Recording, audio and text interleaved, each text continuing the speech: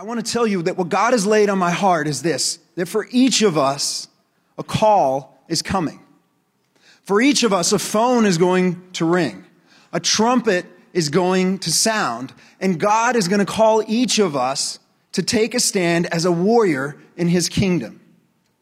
There's going to be a moment for each of us when we're going to be called to be the watchman on the wall, sounding the alarm. When we're going to be called to put on the armor of God and stand in the gap. When we're going to be called to pick up a sword and join the battle. When times get tough, you need to get down. No need to look backward, put your feet on the ground. Stand up, stand up. Welcome to The Fallen State. I am Jesse Lee Peterson. Thank you so much for being with me. Remember that The Fallen State is now on locals.com. So click the link in the video description to support our work.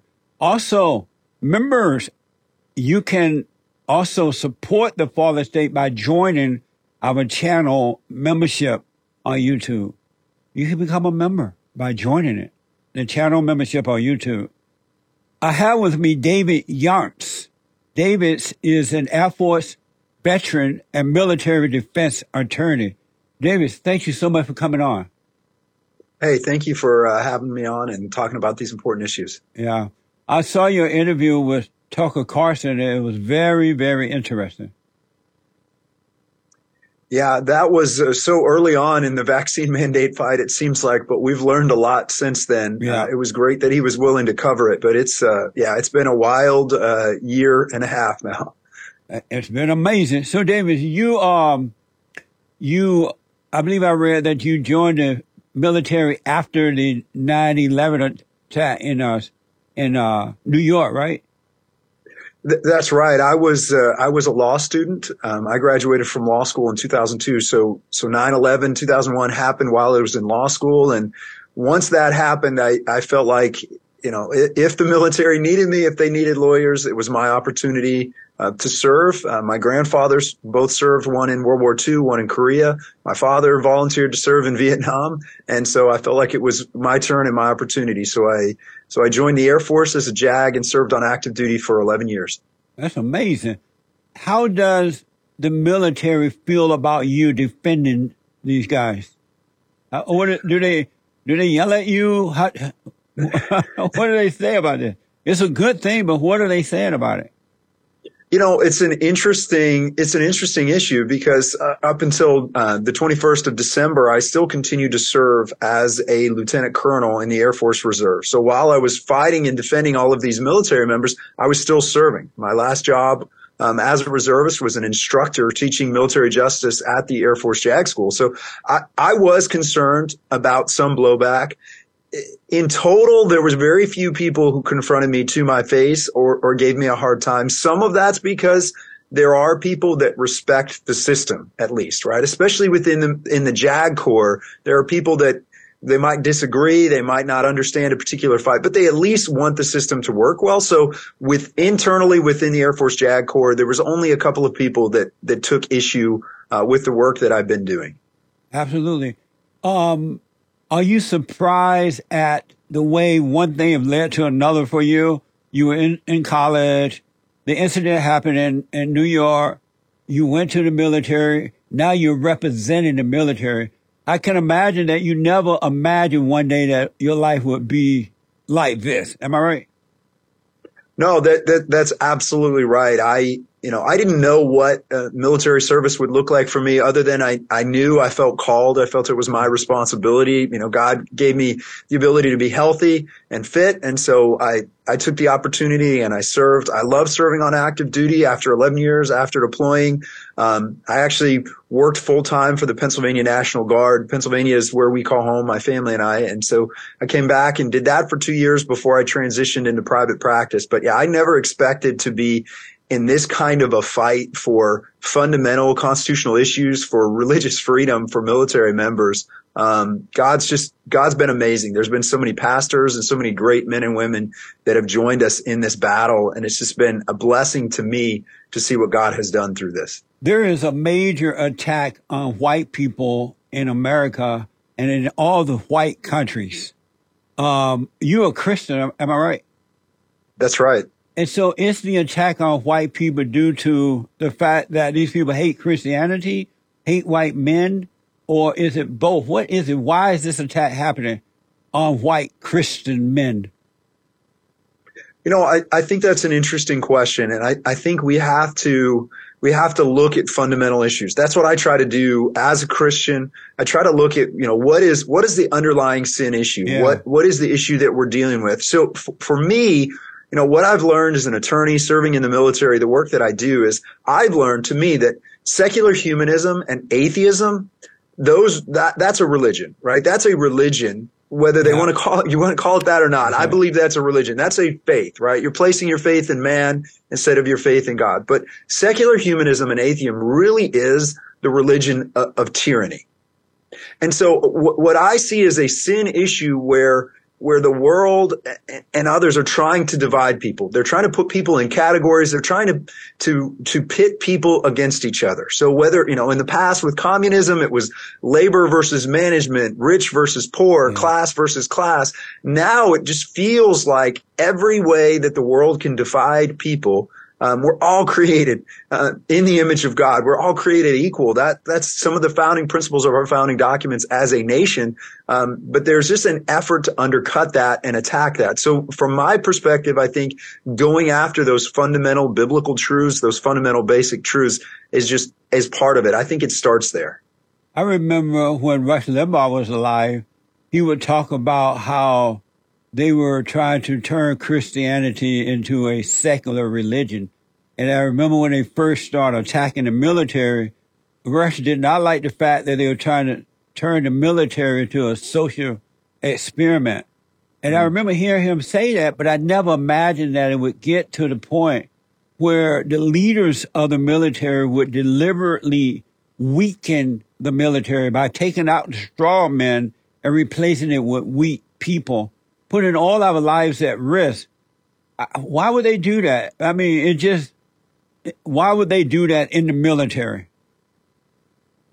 Well, I think there's a lot of different factors that go into it. One of the things when we talk about military leadership that was so eye-opening to me is here in central Pennsylvania, we have the Army War College. It's in Carlisle, Pennsylvania. So that's where Army leaders go to get the training they need to be successful as a colonel, right? So they're going into a command position, and sometimes other members of other branches go there. But I met one of the professors at the Army War College at a wedding actually a few years ago, and he had done a study about integrity in the military. And this is fascinating. This is around 2015. But what he was looking at in this study was, is there an integrity crisis in the military? And so here's what he did, and here's what he found. He found that, just as one example, there were not enough hours in the day, not enough days in the year for military members to do the job and complete all of the mandatory training that the Army was assigning to them. Yet every single commander in the military was signing off as all their soldiers were 100% complete on that training. So what does that mean? That means in order to check a block for an inspection, in order to be at 100% and say they're at 100%, military leaders were shown to have compromised their integrity because it was important to say they were 100% when it was physically impossible to do that. So that to me was a real eye-opener. I was a reservist at the time, and as a military officer, that was a real eye-opener to me to say, what are we creating in the military system that's creating a bureaucracy that says answering the right way is more important than the truth. So that to me was a big concern. And we've seen a lot of issues where the military has been used for social experimentation and to push issues. And it's hurt military leadership. So now, unfortunately, for so many military leaders, it's very, very political. And the pressure is to say the right things, to do the right things, and to check the boxes on inspections rather than worrying about combat readiness, rather than worrying about true leadership. And we're just not teaching some of those things anymore in the military. I believe you mentioned on Tucker Show that the Navy SEAL is under attack, and the Navy SEAL is pretty much men in that organization, right? Mostly men. That's right. Are they mostly white men? I don't know what the statistics are. What I have seen statistically shows across the military as a whole and across elite units like that, it is primarily the Navy SEALs. It's all men. A woman has not successfully completed that training yet to date, but it is primarily Caucasian men in that field. And so in the Navy SEAL, are they attacking the Navy SEALs in order to get the white man out and replace it with weaker so-called whatever they call it, kind of stuff? And that's why they're attacking, because it's predominantly white men who are strong and secure and work hard. They want to remove it. Is it primary to replace it with people of color, women, and drag queens and all that kind of stuff? Well, what I can speak to for sure is that we constantly see the military changing standards. Yeah. And that's the challenge, right? So we can look at what the Army's done with their combat fitness test and other things. And, the Army tried to revamp their physical fitness test. And when they did, they developed a test that about 98% of women cannot pass. Nice. And so then they had to go back and change the test again. So the issue as I see it, and it's a grave concern for me, is we've seen recruiting numbers plummet, right? The military is not meeting their recruiting numbers for 2022. It's not looking good for 2023. And the issue is, the reaction to that by many military leaders and by others is, we need to lower standards. That's my biggest concern. I think we need a military that's focused on readiness and that's focused on people that can meet the standards that are determined by their job and by their responsibility. So anytime I see an effort, whether it's just to meet recruiting numbers or otherwise, to lower standards, I think we should be asking the question, why? Why are we lowering standards? If someone is not physically capable of doing the job, or they're in a situation where they're not physically capable of keeping up, that's a concern. And look, as a father, I have 2 daughters. I believe, that our combat roles in the military should be filled by people that can physically complete the tasks that are required in combat. And I also believe we should be very, very careful at sending any women into countries where they're going to be targeted because of their sex, right? So I'm not saying that females cannot serve in the military, but I think we need to be very, very cautious. So I get concerned when we're fighting in the Middle East, for example, and we know what the consequences are for women that are captured. We know that women are going to be targeted because of the way women are treated in this cultures. So I do think we have to have rational, reasonable policy, and I don't think we should ever be in a situation where we're compromising standards. And you're absolutely right. But why can't the leaders of the military, the top folks, why can't they see it that way as well? Because that's the truth. Well, that's important, and it's the truth. Why can't they see it that way? I think there are a couple of issues that go into that. One is at some point, many military leaders become successful as military leaders because they're politicians, meaning they're capable of navigating the DC environment, the Pentagon environment in such a way that they can put themselves politically in a position to be promoted. The other is we really do need to think about the standards we have in the military for our leaders. And one of the things I have seen a trend towards is what we reward is successful bureaucrats. In other words, if your numbers look good and you look good on paper, then you are primed for promotion. And we really need to be careful about that promotion process. What we should have is a military that has successful, combat capable leaders that are promoted to leadership positions and not bureaucrats. And when you have an environment that sort of breeds, promoting people who don't create any waves, promoting people who never say anything controversial, promoting people that are just good bureaucrats and won't create any waves, that's a problem. And what we should be promoting is leaders that are willing to take a stand for readiness, to do the right things, and that have proven themselves in combat. And I'm just not sure that's what we see moving to the top in the military anymore. What is the atmosphere in the military now that they have women, gays, don't ask, don't tell, been overturned, and drag queens and everything now? What is it like walking around, being a part as a regular military person? What is the atmosphere in the military? Well, that's a great question. There's so many layers to that. I'll just start with an example. So as a reservist, when I was still in, I had to go through anti-extremism training. Okay, so I had to go through anti-extremism training just like everyone in the military did. And I'm sitting in a room and I'm receiving training where I am told, and I'll just listen to this.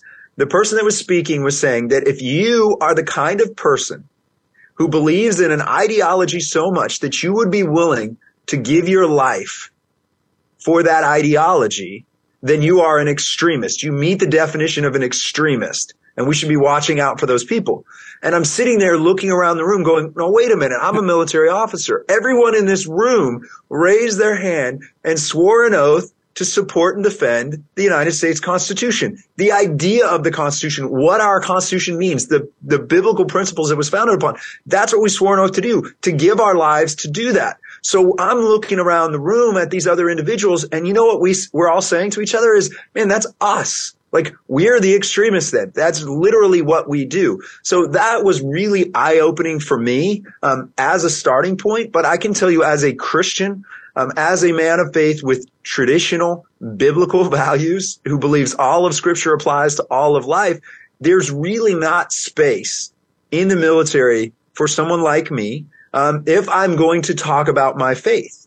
And again, I could give a whole lot of examples. I've had chaplain clients that have been through difficult things. I had a Navy client who all he did was have several Bibles that he purchased himself on his shelf in his office. And when someone came in to talk to him, if they ask him about, what's important to him as a leader, what drives him, what motivates him, sort of what's his leadership guidance, he would say, well, there's this book that is instrumental to me in my life and my leadership style, and I have a copy. If you want to take a copy, it's there on the bookshelf. Grab one. And it was the Bible. And the Navy tried to not only fired him from his position, but they tried to kick him out over that. So that's just an example of the environment, particularly for Christians who are consistent with their faith and want to live out biblical values in the military. It does feel like you're strangers, right? Strangers in a foreign land in that regard. And that's just amazing to me because I have grave concerns because there will be morality in the military. Yeah. There is a morality that's going to influence the military. It's just a question of what morality that is. Is it going to be the Bible? Is it going to be God's law? Is it going to be the founding principles of our nation, of our Constitution? Or is it going to be something else? Is it going to be secular humanism and atheism? And if it's going to be that, then I have grave concerns for what the future of our military looks like. Amazing, man.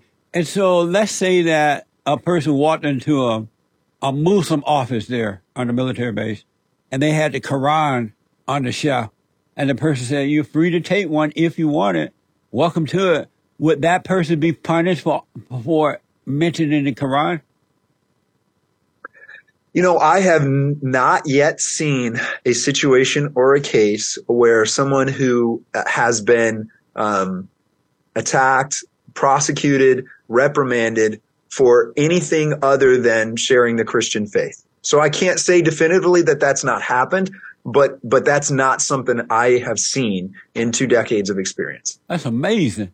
And you mentioned the rabbis or preachers or whomever there that work on the base there. They're under attack as well. Yeah, absolutely. I really feel for military chaplains today because the chaplains, they have a very specific job. They have a skill set. They're there to help and develop the spiritual health of soldiers and airmen, and they're there to perform religious ceremonies and services. So it's a challenging job. It's a difficult job. But here's the thing that we see is, a Christian chaplain, someone who is a traditional Orthodox Christian chaplain who believes in the Bible, believes in the inerrancy of Scripture, is going to have very specific views on sexuality, on gender, on marriage. And those, that's what they're going to have to talk about. That's what they're going to counsel on. That's what they're going to teach when they preach. And there's really not room for that in the military. Chaplains are essentially being morphed, all of them. If the military leadership had its way, every chaplain in the military would essentially be a Unitarian, not standing for anything, not promoting anything, not even their own faith. And again, I've had chaplains that I've represented and helped that have, I had an Orthodox Christian chaplain who was reprimanded because he was unwilling to pray a Hindu prayer. I had a chaplain who was reprimanded, who was sidelined, who was ridiculed because he was unwilling to perform a same-sex marriage, which, again, what's difficult for chaplains is they could lose their ordination. And this is really, really important. So just like a doctor in the military or a lawyer in the military, you have to have a license. So I'm licensed as an attorney by the state of Pennsylvania. I have to maintain that license in order to practice in the military when I was in the military. It's the same with a chaplain. A Baptist chaplain has to be ordained by a Baptist church. A Catholic chaplain has to be an ordained priest through the Catholic faith. Right. And what happens is these chaplains at times, I've had clients who were forced to do things that would violate the tenets of their religious faith, and they could lose their licensure, their ordination if they do it, and yet the military expects them to do it anyway. Real challenge for them, a real challenge. How can the military do that when these people are ordained and or licensed by the church and not by the military? How are they able to take that away from you? Well, again, the military can put you in a position and has put some chaplains in a position where if they follow the military orders, they risk losing their license. So that's the choice they have to make. They have to decide, what am I going to do? And it's not different. I mean, it's slightly off topic, but it's not different from what's happened to military medical providers when it comes to the COVID vaccine mandate. I have represented military medical providers who looked at the issues, looked at the particular issues for an individual military member and said this person should not, because of their medical history, should not receive this vaccine. And because they were writing up exemptions, even temporary exemptions, the military was threatening their license, was threatening to pull their privileges, threatening to report them to their state as giving bad medical advice. So it's not unprecedented, and it's not just chaplains that have had to deal with things like that. So does the chaplain license come from the military, or is it from the church that they were ordained? So in order to qualify to be a chaplain, they have to have an ordination from a church. So they have to have that first. That's the prerequisite for them. Right. So if that license is taken away, they lose their ability to be a chaplain as well, unless they can find some other church to ordain them. That's amazing.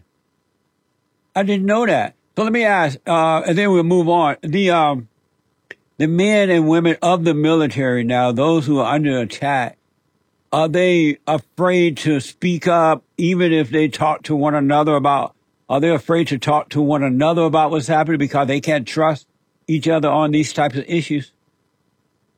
One of the things that I have seen personally since we dealt with this religious discrimination as it relates to the COVID mandates is we have seen a lot of military members come together and join up and speak. So, when this started, a lot of us felt isolated, alone, nervous, didn't know what to do. Now, I was fortunate, as a Christian, as someone who'd taken a stand on those things.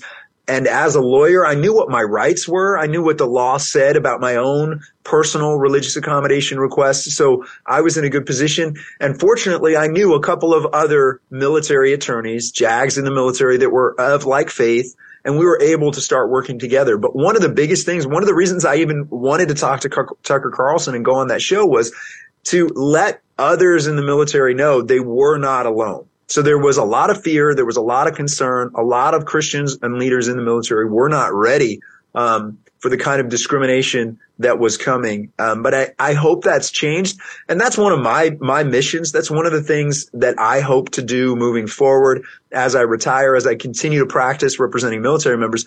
I want to work with organizations to educate and train military members and to help them know how to make the right kinds of stands in the right way and then have their back legally so that they can make positive changes, because that's part of it. I think we've learned throughout society over the last couple of years, but it's amazing what happens when you just take a stand and you say no. Yeah. You say no to illegal things. You say no to immoral things. You say no to unethical things. It is amazing what's happened. And that's part of what we've seen in the military. So in that respect, the military is no different. We need strong leaders who are willing to say, that is not right. That is not moral. That is not ethical. That is not good for our readiness. That's not good for our nation or the military. And we need to help them be encouraged to do that, because it is amazing when we move through these things and you see people that are willing to take a stand, it absolutely can make a difference. You're right about that. The military is not receiving as many volunteers and things as it used to. Can you tell me why? I already know why I think, but can you tell me why? You know, for me, as I look at it, as I talk to people, as I counsel young men who are considering military service, there are several factors. But, you know, part of it is, to me, it's almost like if I was, you know, being recruited to play college football, right? And I had a coach reach out to me who said, "Hey, listen, we want you to come to our program because it's easy here. It's not that hard. We don't work you that hard. And, you know, you're going to be fine. You're going to do well. The standards aren't that hard to meet here." Am I going to go and play college football there?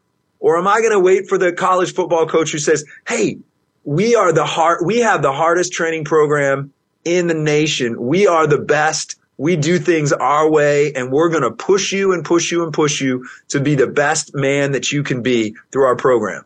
Where am I going to go? Yeah. If I'm worth anything, where am I going to go? Which program am I going to choose? I know the answer to that. You know the answer to that. Yeah. To me, it's the same with the military. So this idea that we're going to have a military that is welcoming and friendly and kind and gentle, and is some sort of a grand social experiment, I'm not sure the kind of people that's attracting. And I see it over and over again. I was reading a story this morning, just statistically, multi-generational military families are not recommending military service for their children. Yeah. So, you know, that to me, when you're constantly lowering standards and you're not calling people to a higher level of achievement, the people you are bringing in are not necessarily the kind of combat leaders that we want. Number one, but lowering standards to me does not attract the right kind of people. We should be encouraging people to improve themselves, to push themselves, to be, you know, the motto for the Army used to be all that you can be, right? I've heard they're actually going to bring that slogan back, which will be interesting and funny, but I think that's a huge part of it. But, you know, as a parent, I look at my kids, I counsel others. Am I going to encourage young men and women to think about military service today when Christians are not welcome, when they're probably going to be encouraged or forced to use pronouns in their emails, right. When they're going to be subjected to cultural indoctrination as it relates to transgender issues and other things? You know, I'm not real comfortable with that. And, you know, as well, you know, for me, military service was about serving in a cause I believed in, and I believed it was just. And I believed that I could serve God well in doing that. And if that's not the culture, if there is no spiritual aspect to military service, if we're not even going to worry about things like just war theory and what it means to defend our nation, I just think you're going to see a lot of really good people who are not going to feel comfortable serving in the military moving forward. Amazing. Do you see any hope of a change now that you're working in it, you're representing people there? Do you see that is there any hope that it can go back to being strong and the best qualified man and have nothing to do with color or sex and all that crap? Is there a change coming at all? So I think there is absolutely hope for the future, and I can give a few reasons why. First, I think that everything that's happened with COVID and in particular the way Christians were treated, people of religious faith were treated through that, I think it's been a huge wake-up call. And the reality is, you know, I'm sitting for the first time in 20 years, I'm representing military members, and I'm sitting in court-martial type proceedings or administrative discharge board proceedings, and I'm looking at military officers and saying, look, what the military is doing is violating federal law. They're part of the executive branch. Congress makes the law. The executive branch enforces it. The military is creating a constitutional crisis by ignoring federal law. I never thought I would have to say that in the military, but that is waking people up. And we've won some of these cases. I mean, one of the first COVID cases I did, three senior Navy officers looked at the evidence and they said, wow, this order to receive the COVID vaccine was not a lawful order. In this case, not a lawful order as apprised to the sailor. And that's what they found in that hearing. That was foundational and huge. So I think there are a whole lot of military members, thousands and thousands, that are absolutely willing to take a stand and to do the right thing moving forward. And that is super encouraging. And keep in mind, people forget this, but let's go all the way back to August of 2021, when the Navy SEALs I was meeting with, when we were having those conversations, they were being threatened with court-martial. They were told, you will be court-martialed if you do not get this experimental medical jab. That's what they were being told. And they said, you know what? We're willing to take a stand for our faith. We're willing to take a stand for the law. Go ahead. If that's what you're going to do to us, we're willing to take that stand. That's incredibly encouraging. Yeah. And so we've learned a lot from that. So I don't believe, I know personally, I'm going to be working hard. I'm going to be working with nonprofit organizations to educate military members and to make sure we're prepared and that military members have the kind of legal representation that they need. So I know I'm not going to stop. And I know there are thousands of military members that are awake to these issues, that are not going to back down. And we really do want to bring the gospel to the deep state. We want to bring the gospel to the military because that's the kind of transformation we need. Look, I believe that biblical principles, all of scripture to all of life, results in common grace and is an incredible blessing to everyone and is the only example in history that leads to any kind of freedom, religious freedom, and other freedoms in society. So I'm not giving up, and I believe God is calling us to push into that fight. So I do believe there's a lot of hope. And just imagine, I mean, the military didn't think military members were going to take a stand. And at the height of this, there were over 200,000 military members that were willing to risk everything, their career, their retirement, to say no to this. Yeah. And they didn't back down. And that's what it took. It took a critical mass to slow things down so that we could get into federal courts and eventually get Congress to, at least in part, rescind the mandate. So, yeah, there's a lot to be encouraged about.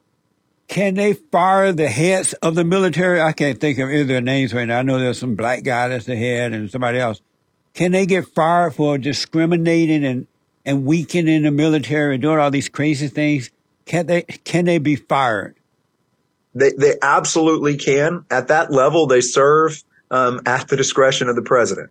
So the president of the United States can fire those. So that's what you see. So, you know, the current military leadership is put in place, is selected essentially by the presidential administration. So I don't think we're going to see any significant changes at the highest levels in the military during the current administration. But Congress can certainly act. You know, Congress has had to act to essentially tell the military, hey, this is the law, follow it. Federal courts have had to act to say, hey, you're discriminating against Christians. You can't do that. You're violating the Constitution. You're violating the Religious Freedom Restoration Act. So hopefully there will be congressional oversight, investigations into these things that will reveal things that may make certain military leaders' continued service untenable.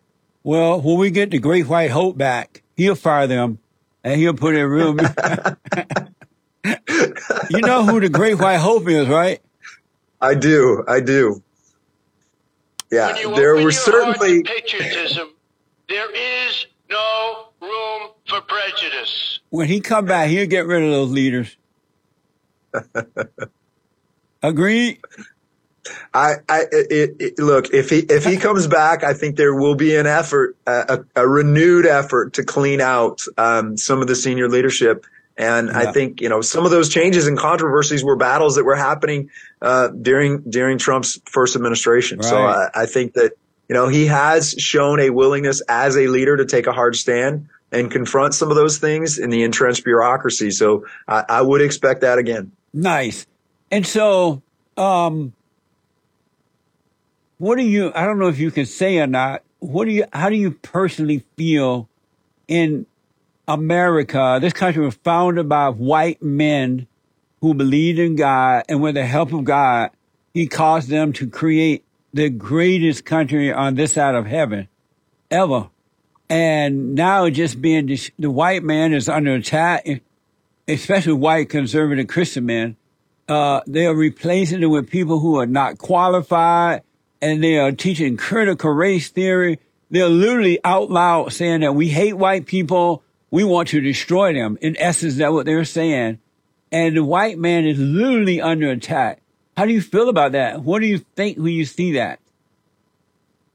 What I think is, I think we need revival, and we need to focus on understanding that all of us are created in the image of God, that we're all fallen. No one is perfect. But listen, what's critical to me, what matters to me is, that when we talk about standards, that standards are the same for everyone. Yeah. So when we talk about military readiness, serving in the military or other things, that's what to me is important. I believe as a Christian, as a man of faith, in equal protection for everyone. And that's what we should be focused on. And we should be focused on bringing people up. We shouldn't be focused on tearing people down or lowering standards. We should be focused on encouraging people to turn to Christ and to live up to higher standards, to live up to the standards of the Scripture. That's what I want to see. That's what I want to focus on. So for me, I just pray every day that God gives me humility, gives me the ability to represent my clients well, and to share the gospel. And I hope to do that. And I hope that in me, people see not my skin color, but my heart, my faith, my desire. That's what I want. That's what I want to see. So I don't harbor bitterness. I harbor disappointment when we lower standards and it hurts the military or hurts other people. That disappointment, but I think, God is good. God reigns, and He alone can change hearts and minds. Why do you think that? Because most of these people don't believe in God, so they don't believe that we're created in the image of God. They believe in anger, hatred, and all. They believe in the devil. So most people are not going to change. What do you think that? Why do you think white people, not only in the military, but in the rest of the world, in the country, they're afraid to speak up now? They don't want to be called racist. They don't want to lose something. Why do you think they put material things before God? Those that are afraid to speak up. I think that if you don't believe in God, then this is it, Yeah. And there's a lot of different things we could look at that. But I mean, I look, culturally, I look at like Darwinian evolutionary theory. To me, where I'm coming from on that is that theory justified racism. That theory justified dividing people racially, and it led to things like survival of the fittest. It led to this idea that if we, have a eugenics movement where we breed people a certain way, we can have a society that's a utopian society. So I see all of those things to a backdrop of this, and I see sin nature. But ultimately, I think we have to as Christians, we just have to continue to share the gospel. We have to continue to share the gospel truth and not be afraid to do that, because God can work miracles, and we're just called to do that. We're called to make disciples, to share the truth. We're not responsible for the results. That's up to God. But I see hope, and I just strongly believe that God is reigning, and we will see change. I believe, and I don't know if you agree with this or not, you mentioned in Congress and all that. I believe we have a one-party system now. When I was at one time a Democrat, and then when God changed my heart from anger to love, I realized I could no longer identify with the Democratic platform, right? They're anti-God, anti-family, anti-everything that's good. And so I read the Republican platform, and at that time, the platform at least agreed with the principles of God, family, country, Constitution, strong military. But now we have a one-party system. The Republicans are no different than the government, and not all of the representatives. I know there are some in the midst of the crazies that still try to stand for God, for the country. What do you think? Do you disagree with me or agree that we have a one-party system now? Oh, I absolutely agree that we have a one-party system. It feels like what we have at best is controlled opposition. Yeah. And this is something I learned from my military service. This is something I saw when I deployed. What we have in this country is an all-powerful bureaucratic state. Yeah. The bureaucracies, these huge federal bureaucracies, control so much of everyday life. And really, Congress and the uniparty system, they don't really care, and they don't really want to do the hard work day to day of governing. They just sort of have ceded everything to these huge, bloated federal bureaucracies. And now we're seeing that those bureaucracies are entwined with big business. We're seeing it with, President Eisenhower, when he left office. I mean, think back to that, warned us about the military industrial state. I mean, that is a real warning. Go back and read that. I'd encourage anybody to look at his farewell address and just talk about the warning of bureaucracies and the intermingling of experts and science in the military industrial state. So I say all that to say there's very little incentive for politicians in DC to take real meaningful stands and to push for change. It doesn't make them popular. It doesn't get them reelected. And so I do think it's a system, a political system right now where we're at, where getting reelected is the most important thing, continuing to have power, continuing to have access to insider trading so that you can leave Congress a multimillionaire. All of those things are there. And you'll reap those rewards if you're part of the uniparty system and you just sort of, hey, let me raise a stink over here, but it's not really going to change anything. I'd like to see change. And I do think this push that was made to challenge Speaker McCarthy and some of the things that were done there, I think that was helpful. I think that was an indication that if a few people are willing to take a stand, just like a few people in the military were willing to take a stand at the beginning, you can bring and you can push for meaningful change. So I hope that's a positive indication. I've noticed that Christianity is very weak as well. The people know the Bible, but they have no strength. They have no courage. And they are afraid to stand up for what is right. The Bible says that perfect love casts out fear. And so when you're truly born of the Spirit of God, not like just walking down to the front of the church and accepting Jesus, that doesn't work. But when you're truly born of the heart, of the Spirit of God, it takes away the fear, the doubt, and all that. Christianity, for the most part, doesn't have that anymore. The people know the word, but they're cowards. And they believe that Christians shouldn't be involved in government.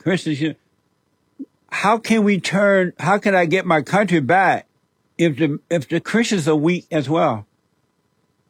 Well, what they say is that, bad theology, right? Bad theology is dangerous. Bad theology is a problem. So we forget history and we forget the history of our nation. Look, there would not have been a Revolutionary War. There would not have been an American Revolution if it was not for Presbyterian preachers talking about spheres of authority. There's an individual sphere of authority. There's the family.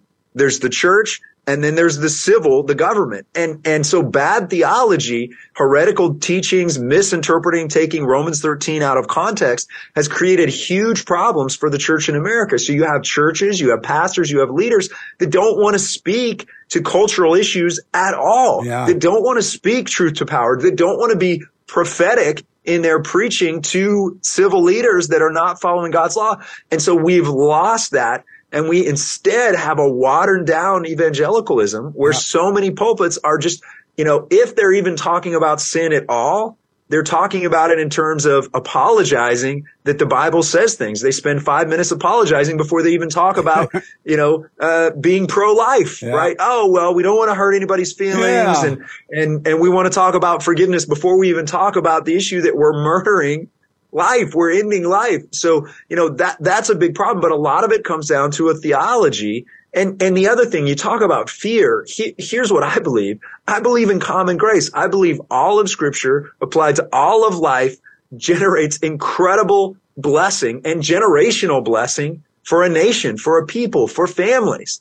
And if Christians are sharing a version of the gospel and hiding behind being gospel centered, but not speaking truth, not speaking into culture, then we're holding out. We're not loving our neighbor because we're not sharing the blessing that comes from following God's law. He's our creator and he wants us to be blessed by following his principles. Absolutely. And if we're not willing to do that, we're missing out. So we're seeing a decline in the church. We're just seeing a decline in relevance of the church. And we're seeing a church that is not willing to engage at all, far too often, on any cultural issues, including calling sin sin. So that's a huge problem. We need revival in the churches if we're going to see sustained cultural change. And, what's interesting about that, I will say, as I look across the world, there are more Christians worldwide today. Outside the United States, there are more Christians worldwide than any time in history.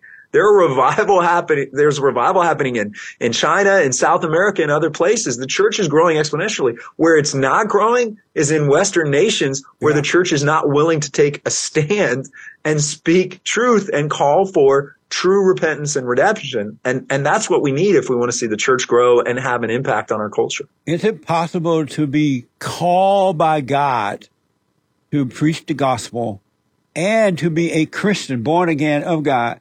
Is it possible to be called by God or be a Christian and have fear? You know, I think fear is part of our fallen nature. I think fear is real, but I think that God gives us the ability to have courage and overcome that fear. Yeah, he said that perfect love casts out fear. That's right. So that's what I believe. So I believe if someone is truly saved and has fear, they're going to repent of that fear. They're going to go to God. They're going to ask for strength, and they're going to rely on the Holy Spirit and on God to give them that strength to do that. Because, you know, fear can cause so many believers to just pull into a shell and to not speak out. And it can be simple things. It can be fear just of being ridiculed, being laughed at, being criticized. It could be fear of offending a neighbor or fear of offending a family member or a friend. But that's not love. Listen, if you and I believe that without God's saving grace and redemption, you're bound for, you know, eternal damnation, it's not loving not to share that. It's not loving not to talk about that. And so, that's what I would pray for. And, look, I am here. I was involved in this fight for the military only by the grace of God. God ordained it through impossible circumstances and brought me to that fight and brought me to the forefront on it. But absolutely, I struggled with fear, but I prayed and God took it away. And there hasn't been a moment when I'm leaning on God that I haven't felt, the only thing I can do is continue to speak out. The only thing I can do is continue in this fight, because that's what I'm called to do. I have to set fear aside. I was willing to risk my military career. I was willing to risk my retirement if that's what it took to do this, because I was not going to compromise my religious faith and my belief in what God was calling me to do. Amazing. And there's nothing else I could do, but I can tell you, when you're alone and feeling those things, it's very, very hard. But God brought amazing people around me, brought pastors around me, brought military, Navy SEALs. Talk about getting courage and overcoming fear. Spend some time with Navy SEALs. Spend some time with those guys. And anything else you could possibly be afraid of in life kind of moves to the background pretty quickly. Yeah, they look like some tough guys, man. That's amazing. Will I ever get my country back? I grew up in a time down in Alabama on a plantation, under the so-called Jim Crow law. And yeah, America was amazing. I didn't know about any word, racism. The word racism did not exist at that time. Black people and white people knew it was a spiritual battle, had nothing to do with color. And so those whites and blacks who knew that, they got along very well. There was no problems. And America was amazing. Will I ever get that country back, my country back? I believe we have to get our churches back. I think we need to see revival and strength coming in our churches. And if we see that, then I believe that there is hope. But, I also believe if we do not repent as a nation, if we do not turn back to God, then we will face decline and punishment. And I think a lot of the chaos that we're seeing in society, in all facets of society, the things that are happening in society are a reflection of our sin. They're a reflection of our failure to follow God's law. And there are consequences. Look at history. Look to the Bible. You can see those consequences. So I pray our churches, that there's true revival, that our churches engage, that we limit the power of the federal government. We get the government out of families, out of education, out of our churches.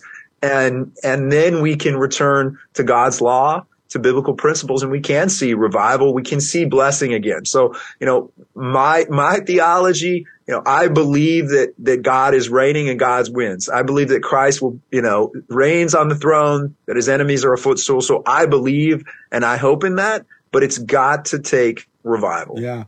I've always said a long time now that there is no such thing as racism, sexism, homophobism, Islamophobism, deadbeat dadism, Allahu Abbaism, white supremacism, anti-Semitism, that there are no isms.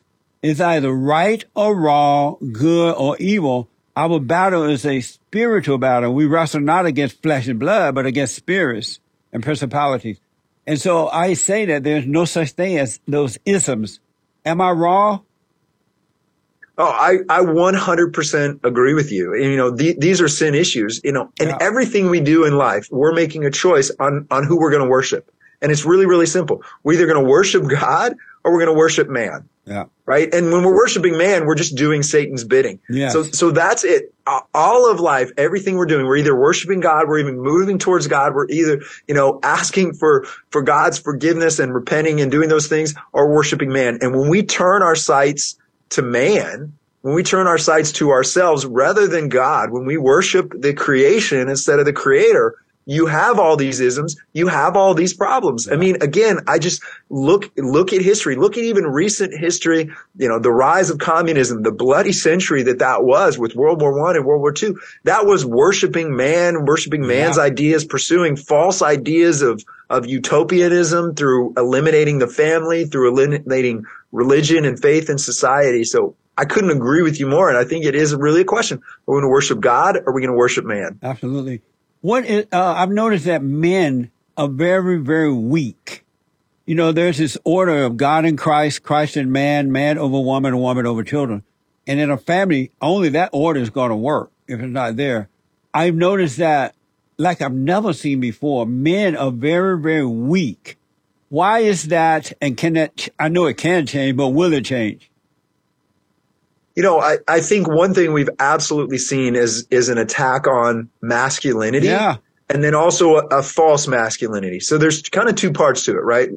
Typical things that we see as masculine and good and heroic have been attacked, have been belittled.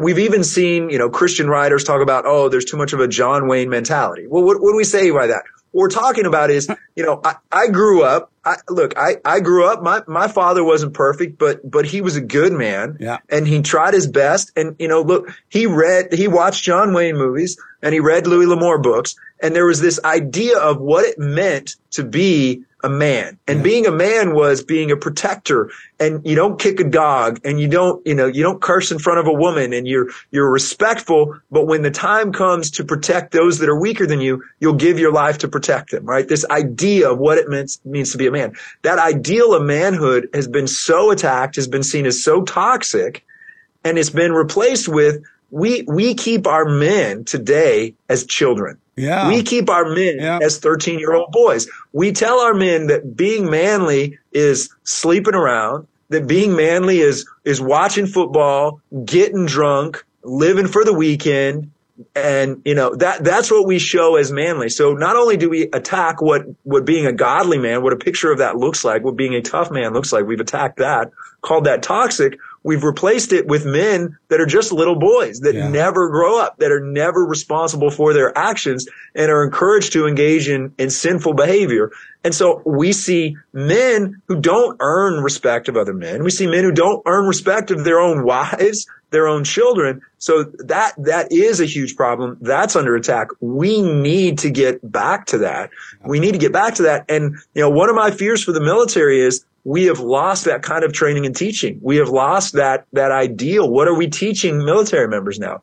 Why aren't we teaching them about men like Patton, men like Eisenhower, true heroes, even men like Billy Mitchell, who was controversial but changed air power in the Air Force? We don't teach those things the way we used to. We don't teach them the right way. We're spending time teaching about other things like using your pronouns in emails.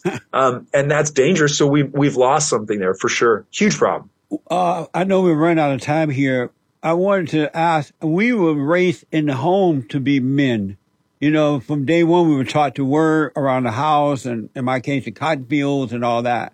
We were taught to treat others the way we would like to be treated. We were taught I was taught that at 18, I had to leave, go out on my own. And they prepared me for it by teaching me to work, how to treat people and be responsible. Why don't the parents teach that to the children so that when the kids go out into the world, they're not so easily deceived by the children of the devil? somehow generationally we've lost some of that, right? So we have parents that are more concerned with being friends, with being buddies with their children, right? You see that, you know what I'm talking about. They're more concerned about that than they are concerned about, instilling basic values. And at some point, everybody gets a trophy mentality, right? Everybody gets a trophy mentality. We don't want to keep score. We don't want to hurt kids' feelings. That's really, really unfortunate because it doesn't set a standard and it doesn't teach kids to do hard things. Because what happens? You want to serve in the military. You want to be able to do push-ups. Guess what you have to do? Push-ups. And you have to push yourself. You have to push yourself till you can't do anymore and your arms hurt and you fall down. And then you get back up the next day and you do it again and you do more. It's hard, but you grow, you develop, you learn. And we're missing that. And our schools don't teach those things either. I was homeschooled through my sophomore year of high school. We keep our daughters at home. And I think the education system is a big problem because we more than pushing kids to meet a standard, we sort of teach outcome-based things, equality-based things, and we miss something, and teachers, even in college, professors that are too hard or fail too many students, they get bad marks or they don't get promoted or whatever. So we see that sort of that whole issue throughout society. And we need to push. We need parents that aren't afraid to push their kids to work hard, to do hard things, and to grow. And if we miss that, we're going to have generations that aren't prepared to go out in the workforce, that aren't prepared to serve in the military, that aren't prepared to take a stand and make a difference. What a mess. One last thing about that, and then I got to move on because of time here.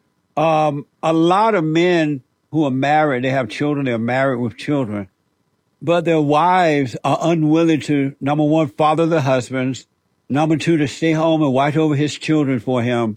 She would rather be out feeding her own ego by going to work and acting like the man. I have two questions. Why would a man marry a woman that's unwilling to follow him and a woman that's unwilling to stay home and watch over his children? Well, I think just like society has created a lie for men, that sort of perpetuates lifelong adolescence and childhood in men. Yeah. We've done the same thing. Societally, we teach our young women that the way to be, what they're to aspire to is to live a life that is separate from a family, that they don't need husbands, they don't need children, they need to go out in the workforce and be successful, and that's how to live a fulfilled life. And I know, we tell men and we know, it's part of our mythology, it's part of everything we see. If all you do in life is go to work and just work hard and try to seek advancement and don't ever spend time or develop relationships, you might die with money, but you're going to die alone and sad and unhappy. Yeah. But that's the model we're sending to women. We're saying, hey, the way to be fulfilled in life is to just work hard, just advance your career, just do those things, not have anything to do with a family. That's not the biblical model. It's a deception. It leads to an unfulfilled life. So that's part of it. But again, it's a lie that society is telling our young ladies. And we need to work on that. We need to set good examples in church. We need to set, wives and mothers need to set good examples as well. I did a story this morning concerning abortion out in Indiana. I guess they banned abortion, right? And so what they have done now, some of the so-called organizations down there have created drop box where if the girl doesn't have an abortion, she can't have it in Indiana. So she ended up having the baby. As soon as she has the baby, she can take it to this drop box at the post office somewhere and drop the baby off in the box and somebody will pick it up. Have you heard about that? Wow, I didn't know they were pushing that now. Yeah, and they're saying that it's growing and growing, and they're starting to find numbers of babies being dropped off in the drop box because the woman wasn't able to abort the baby. Wow, I hadn't heard about that. Yeah. Well, I know there's a whole lot of families out there that are more than willing to adopt and to welcome those babies in if they know about them. So, man, that's a matter of prayer. But yeah, abortion is just such a lie. That's just such a lie that we tell our young ladies as well.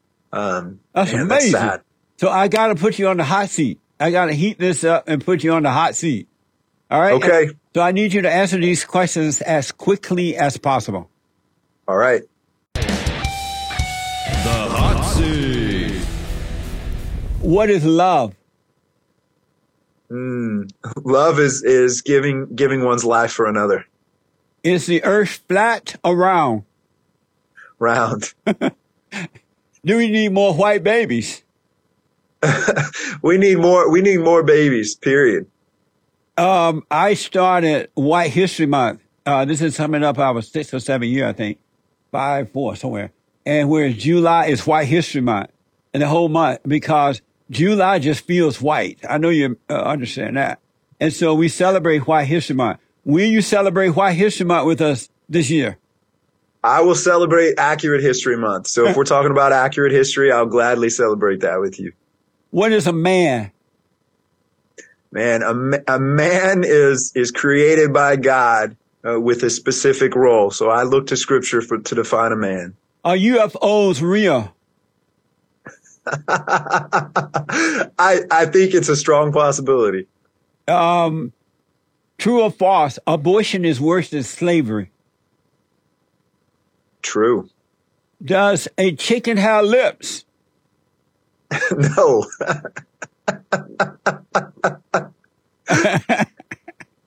Have you ever told anyone how the cow ate the cabbage? No. True or false? Kamala Harris is the worst vice president we have ever had. Oh, false. Who is the worst? I don't know anyone that's worse than her. LBJ.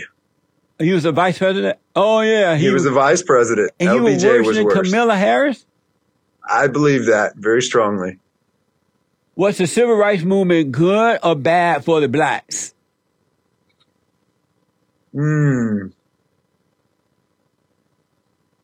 Overall, when the government got involved, bad. Does racism exist? Yes. Did the bear shit in the woods? Yes. Thank you, man, for taking on the hot seat. I appreciate that. Did you have fun? Absolutely. Absolutely. Amazing. I appreciate that. Tell the folks how they can get to your website or whatever. You need help out there working for the soldiers and things like that. Tell them how to reach you. Yeah, you can follow me on Twitter at Davis Younts, Davis, my last name Younts, Younts. So at Davis Younts on Twitter. The website for my law firm is just yontslaw.com. So those are two places to check us out. Look for an announcement soon about the next step we're going to take to get involved with military members and to share the gospel within the military and federal law enforcement. That's going to be coming this year. So more to follow on that, but stay tuned for announcement. But at Davis Younts at Twitter and yontslaw.com. That's amazing. I wish you well, man. And when I saw you that day on Tucker, it made my heart glad that somebody is really fighting for the soldiers, for the men in military, because it's a mess what's happening to them, especially the white male Christians in the military. So I'm glad you're out there. And thank you for coming on. And thank you all for tuning in. I do appreciate it. Don't forget, members, you can also support our membership program there by joining the channel membership on YouTube. We're also on locals.com. Click the link in the video description to support our work. And thank you all for your support. Let me hear from you. Thank you again, Davis. I appreciate it, man. That was fun. Thank you. I enjoyed it. All right. Bye, folks.